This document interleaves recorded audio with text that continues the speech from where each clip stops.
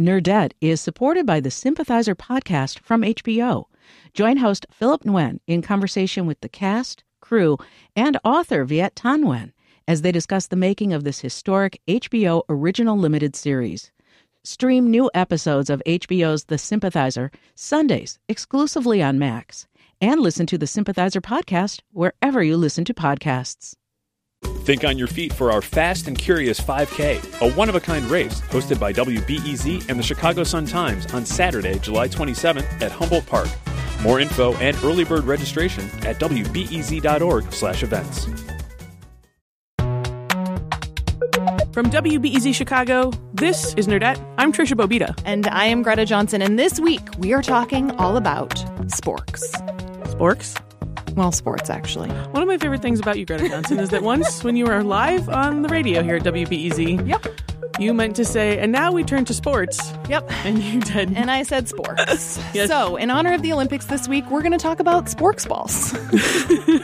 But really, there are very few balls involved. That's true. And we don't normally talk about sports on Nerdette, but Nerdette is a show where we do talk to people about their obsessions. People who are scientists and poets, astronauts and adventurers, people who dare to ask big questions and explore the unknown. And, you know, to be an Olympian takes a high level of obsession. And the sports we're going to talk about today are super weird and interesting. Like oddly specific sports. Like being really good at these sports is pretty nerdy. Indeed. So the Olympics have begun. They are in South Korea.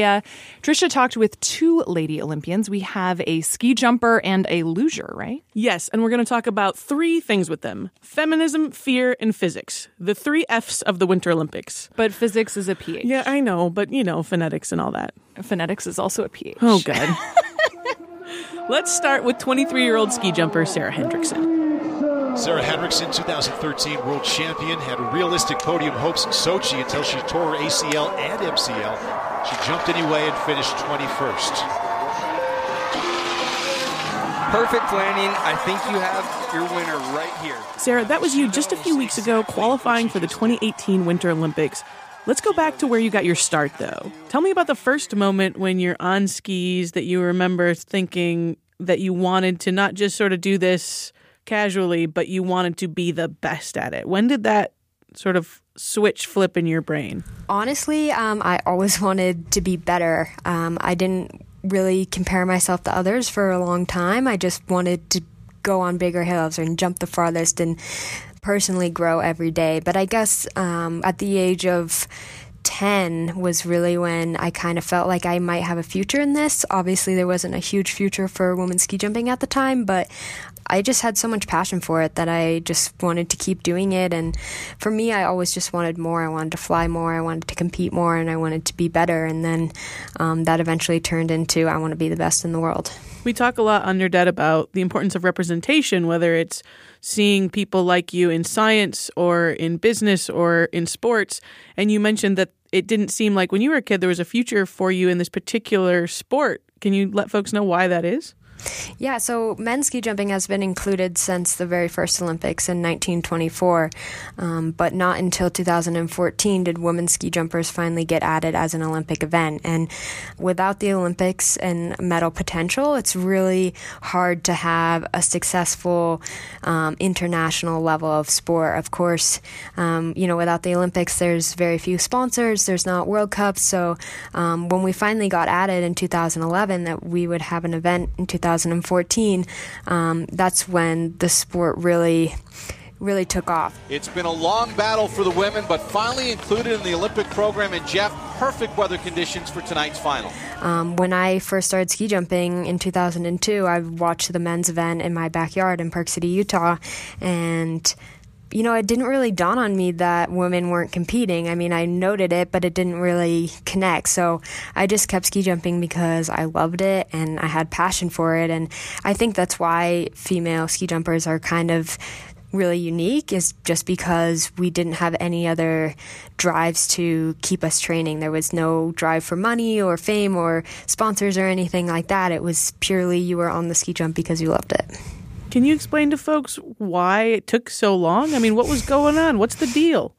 Yeah, that's the golden question, and I still don't really know the answer. But men's ski jumping was a very traditional male sport, and it takes a lot of time to break out of tradition. And I don't think they really wanted females to, take anything away from the men. And of course, I don't want to either. I fell in love with this amazing sport and just want a chance to compete against other females. So, there were some people that said it was medical reasons. And the best women in the sport say they're only being excluded from Olympic competition because of bias. That case being helped along by guys like this guy, the president of the International Ski Federation, heard here speaking in 2005. Don't forget, it's like jumping down from, let's say, about 2 meters on the ground about 1,000 times a year, which seemed not to be appropriate for ladies from a medical point of view. Because, lady parts can't handle the jumping the way that man parts can. Yeah. Although, as I said, it's actually a relatively safe sport. It's a very technical sport, so we obviously take more speed than the men so that we can jump the same distances. But from a spectator's point of view, it can look like a female is comparable to a male, which I think kind of scares people away. And again, I never want to take anything away from the men. I just want the opportunity for myself to be on the world stage. And you have it now. How did it feel to see that decision get made? Like, were people waiting for a decision? Did somebody call you? How did you find out that it was happening? It was a long time in the making. I had older teammates that fought for a long time, and I thank them a million times for what they did. And they actually went to court to try and get into the 2010 Olympics because it was a matter of discrimination. They were using public money to build the jumps in Vancouver, and they weren't letting females compete. But unfortunately, they lost getting into those games. A sport must be widely practiced around the world. This is not the case for women's ski jumping. And then in 2011, we got that call. We were listening to the vote on a conference call with all my teammates, and it was early in the morning because they were on Europe time, and we all just sat around a phone and listened that we would finally have a chance. And I think it's more a sense of relief more than anything, especially for my older teammates. They really just wanted to be an athlete and then had been thrown into this political battle. So it's a really hard dynamic to be in. I'm just trying to think of what it would feel like, to your point of there wasn't the hypothetical medal out there before, and then the first time you head back out to jump, now you're training for the Olympics potentially. Did it feel different? Did it change how the sport feels to you? Yeah, I think there is a little bit of that. I would put into words feeling a little bit more purpose. When people see you traveling like in the airport or something and they ask, what that huge ski bag is, and you tell them you're a ski jumper, and then they would ask like, oh, are you training for the Olympics? And before that day, you had to explain to them that what you do isn't in the Olympics just because you're female. So finally, it was that relief that you could just smile and know that, yeah, I'm training for the Olympics. Like, this is now a possibility. Do you think that going through this particular political fight so up close when it came to making it so that women could compete in this sport, does it shape how you think about any other issues where you see that kind of imbalance or inequality? I definitely have a new appreciation for how hard it is to change things. In a sense, I wasn't a huge part of the political fight. My teammates that are about 8 to 10 years older than me really paved the way for that. I was really perfect age for being included in the first Olympics and World Cups and stuff like that. But of course, I want everything to be equal, but, I have this sense of appreciation that it takes time and it takes a lot. And, of course, I want I want females to have all the same opportunities, but, getting mad and saying bad words or being mean to people that are supposedly in control of those things doesn't really get you that far. So, yeah, I just have this appreciation that, the fight is hard. It's hard to make changes, and but then again, you can make changes. Voices are loud, and you stand together, and you can break down barriers. So it's a balance that I guess I've learned between those two. So the men have 3 events for this sport in the Olympics, and the women only have 1. What's the deal with that? Yeah, we like to say we have our foot in the door. There's definitely a long way to go for women to be equal in the sport of ski jumping. I think they still want to see a little bit more growth in the sport. We have some competitions on large hills, and I train on large hills all the time. I love them. I love large hills more than small hills. But I think we're going to have to wait a couple more years in order to get that added. And in other aspects, too, a World Cup win for females is $3,000, and for men, it's $10,000. So we're at 30% of, what the men are making. So that's pretty frustrating as well, and we have less competitions, too. So we're very thankful that we're in the Olympics, but there's still a long way to go in terms of equality.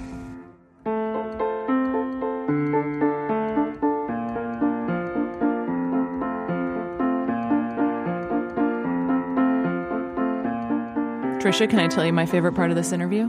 Yes, please. It was when she said she likes big hills better than small hills. Yeah, me too. I thought that was awesome. Yeah, she's pretty awesome. I'm excited to watch her compete.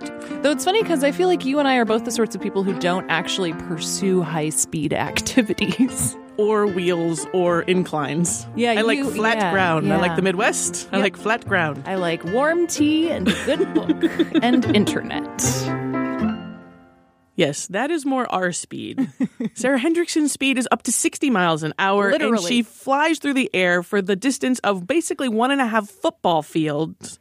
1.5 football fields in the air. Yeah, that's I can't even fathom how terrifying and insane that is. So we asked her, is ski jump a frightening sport to her? I never had fear. I was never nervous about going to a larger hill. I always thrived off of that. And I think to be successful in a sport like ski jumping is you can't have that fear. Is she a superhero or insane? I mean, I think bravery and stupidity are closely related. It's in the eye of the beholder. Next up, we're going to talk to a doctor who will explain why Sarah thinks ski jump is a good idea, and I would not do it if you paid me $1 million. Really, $1 million? I might do it for $1 million. I would die, so $1 million is not worth death. I mean, if there were a real squishy ground, I think I might do it for $1 million. I ain't doing it. But I'm scared of even saying that out loud now. See? We're going to talk about fear in just a minute. Some vindictive millionaire is going to come up with the bucks.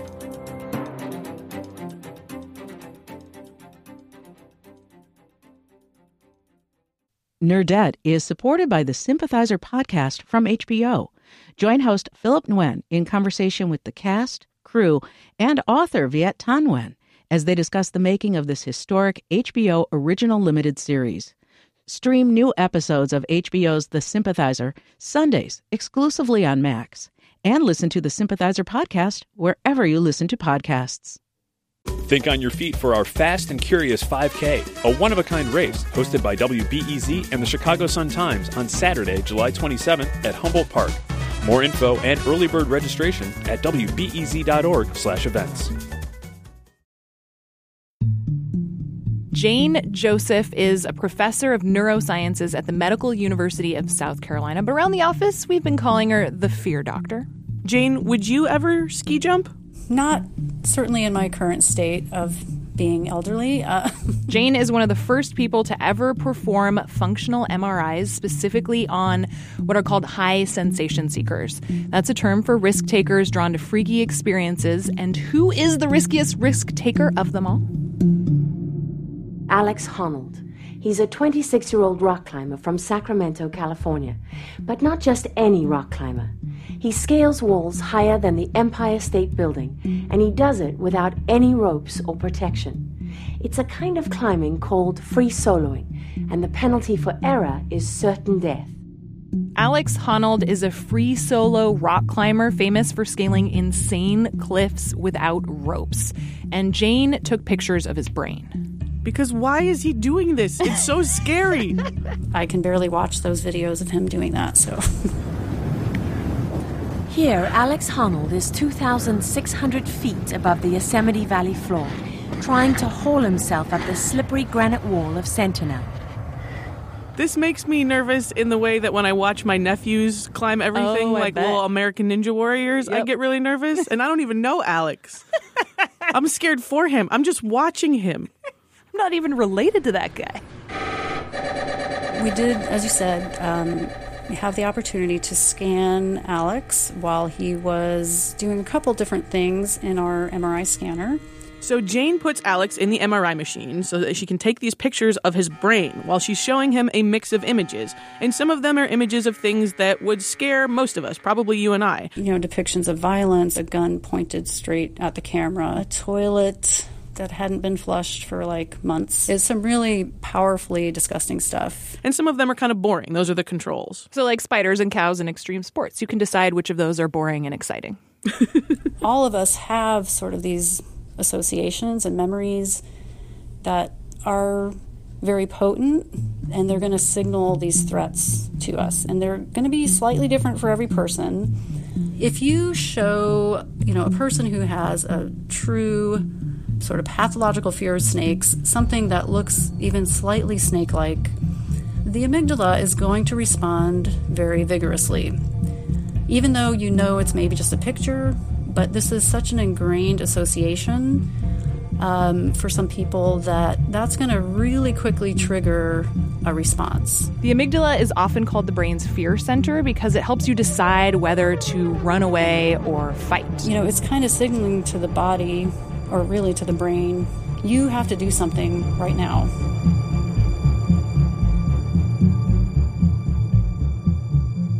So what happens in Alex's brain?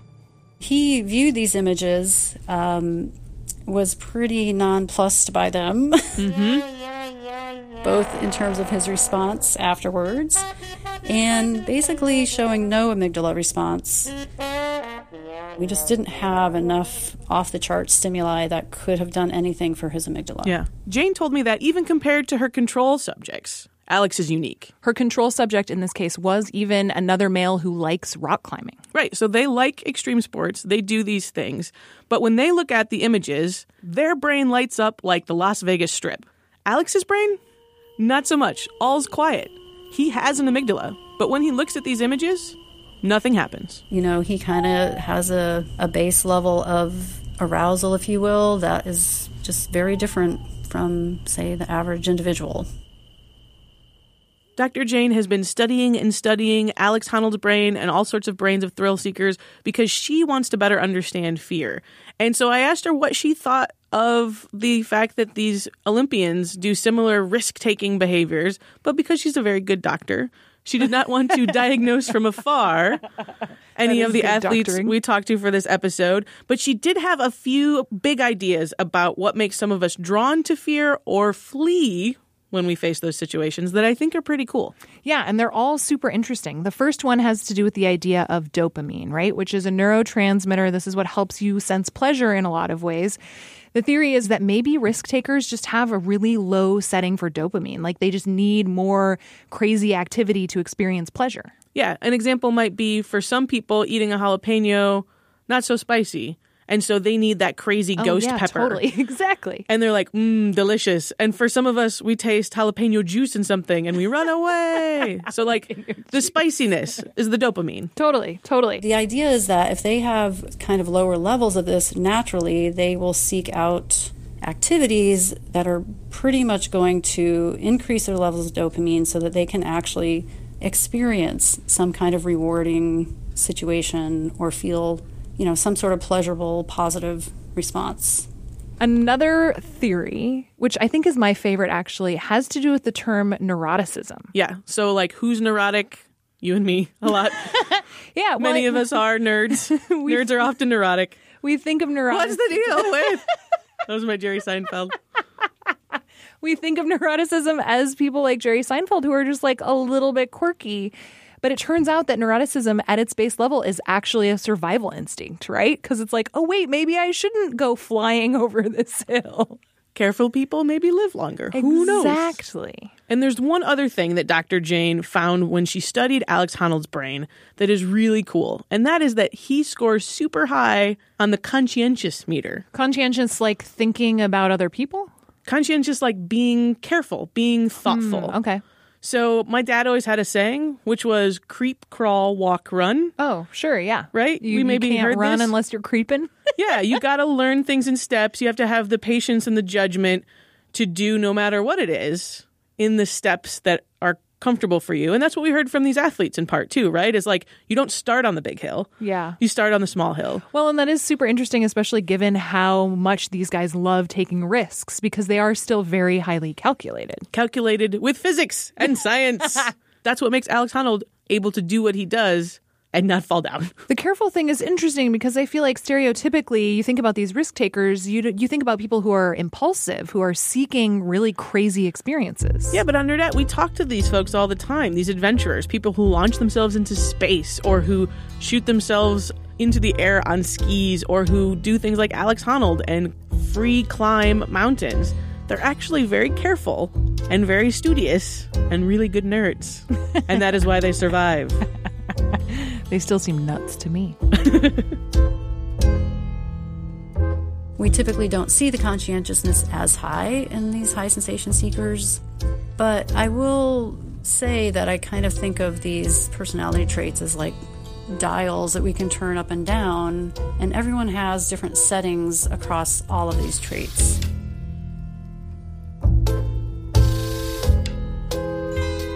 You can see why Dr. Jane has so much fun studying these people. Oh, for sure. And actually, I suggested to her that maybe she add another weird element into her experiments. I'm sure you did. So here's what I wanted her to do.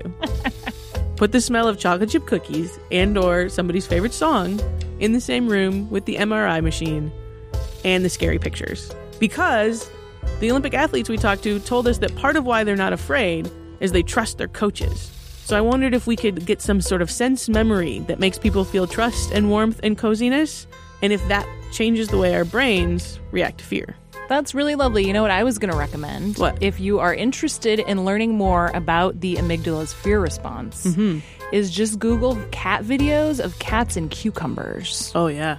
Because, what's that all about? Well, apparently cats think cucumbers are snakes, and so they get real scared. And there's just a lot of really good YouTube videos about it. I feel like this is rude to do to a cat.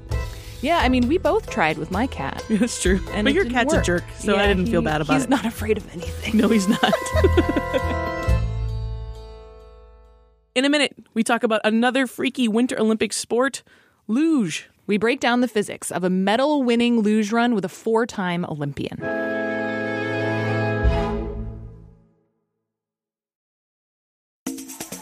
Okay, let's go back in time. It's 2014. We're in Sochi, Russia. If support is all she needs, she's got it. A ton of support. Erin Hamlin is at the top of what is basically a giant frozen water slide. Team USA's Erin Hamlin has powered her way down the mountain 3 times to be sitting in position 3 with 1 round to go. A good run right now, and she could win the United States its first ever medal in what is normally a German-dominated event, the luge. I definitely never had this preconceived plan or idea to be a luge athlete. That's Erin.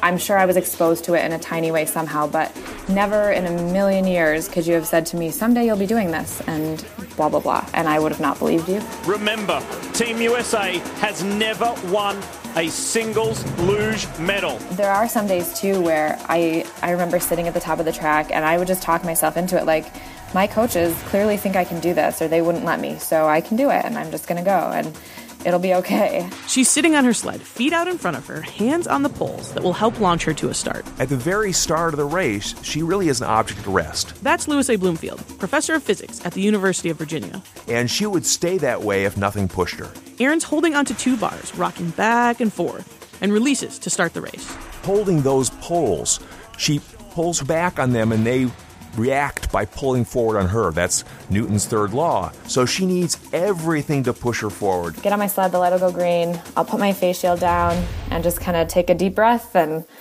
then pull off the handles. This young lady from Remsen, New York can make it happen right now. Now Erin scrapes and paddles the ice using spiked gloves to pull herself up to speed. Once she releases those poles, she's got nothing pulling her forward. So she has to get something else. So she uses her gloves to grab the ice and pull it backward. So the ice pulls her forward. There's an imaginary ideal line that's all the way down the track, kind of based on pretty much basic physics. That's going to be the fastest way down. And we're trying to stay within an inch of that. Straight down the ramp, no issues, clean settle into the sled. Here we go. Now Erin lays flat to get in the most aerodynamic position possible. While she's going slowly during the start, aerodynamic forces are kind of unimportant. But once she's picking up speed and going fast, she's encountering a lot of air. And the more air she pushes on and the harder she pushes on it, the more it slows her down. So she's got to basically try to interact with as little air as she can possibly do. As we're on our backs, going feet first, trying not to look, the most aerodynamic position is with our heads back pretty far. Keep your eyes on the numbers. If they stay green, she's going to the podium. Now she is really barreling down this track. The speed that she runs at is basically the optimized speed where the forward forces on her, which are due to gravity and the slope of the hill, are balanced by the uphill forces, which are pretty much air resistance and a little bit of friction. And we're using our legs. We have small handles kind of inside, and then also any shifting of our body weight or pressing in with our shoulders also steers the sled. And we're just trying to remain as relaxed as possible while doing all that, which is pretty counterintuitive. She looks just as calm as ever. There's a tremendous amount of pressure on this slider. But when she hits the turn, she's got to change the direction of her travel. That is a change in velocity. I mean, it's all over the board depending on what corner you're in where, what happens next. It's either a hard steer or a light steer. Well, those forces can be huge, and the accelerations that result from them can also be huge. So she's accelerating several times as fast as a falling object. She's almost at 83 miles an hour. She is on the podium. It's a medal for Team USA for the first time in luge history. Hamlin has done it. What an amazing race from Hamlin. Just flawless. The very split-second first reaction sometimes is like an exhale, like a relief, because it's like, okay, I made it down. It was good. Then there's days where you come down and you just know, like you get that feeling where, oh my gosh, that was on. She has delivered the United States of America an Olympic Winter Games luge singles medal. Well, Erin, your thoughts on the history you've just made for Team USA? You know, it's amazing. It's surreal, really. I came into this with no expectations, and this is beyond what I could have hoped for. Erin, congratulations. Thank you very much. This is why the Olympics are cool, man. This is why they're cool. Yeah, for sure. You're watching somebody not be afraid of something that you would totally be afraid of. Yep, totally. That's exciting and fun. Yep. You're watching somebody be a master of physics. Like literally fly. Yeah, it's crazy. And there's a whole lot of feminism going on up in here, and I like it. I like it. I think we should call it a bunch of wins. Yeah. Remember, you can watch our new Nerdette friends Sarah Hendrickson and Erin Hamlin in this year's Winter Olympics. This show is produced by us, Trisha Bobita and Greta Johnson, along with Justin Bull. Our executive producer is Brendan Banaszak, and our intern is Stefania Gomez. Special thanks this week to Dr. Jane Joseph of the Medical University of South Carolina and Professor Lou Bloomfield of the University of Virginia. You can subscribe to us on Apple Podcasts, follow us on NPR One, or listen in the WBEZ app. It's really helpful if you leave us some stars there in Apple Podcasts. Thanks to Mrs. Funster for the nice review. Mrs. Funster. Also, Carla Fries. I may have added some Fries in the Carla Fries. Mrs. Funster is fry fun. related. I think they're both fun because French fries. You can find us on Twitter, Instagram, and Facebook at Nerdette Podcast. And we have a newsletter. Indeed. I think I'm going to put a link to some really delicious cookies in there today. So get ready, guys. Find a link to subscribe to that newsletter at nerdettepodcast.com. Our theme music is by Poddington Bear. Do your homework. Do your homework. Gold medals for all. We're all winners here, Trisha Bobita. That's an awfully millennial point of view. Nerdette is supported by the Sympathizer podcast from HBO. Join host Philip Nguyen in conversation with the cast, crew, and author Viet Thanh Nguyen as they discuss the making of this historic HBO original limited series. Stream new episodes of HBO's The Sympathizer Sundays exclusively on Max. And listen to the Sympathizer podcast wherever you listen to podcasts.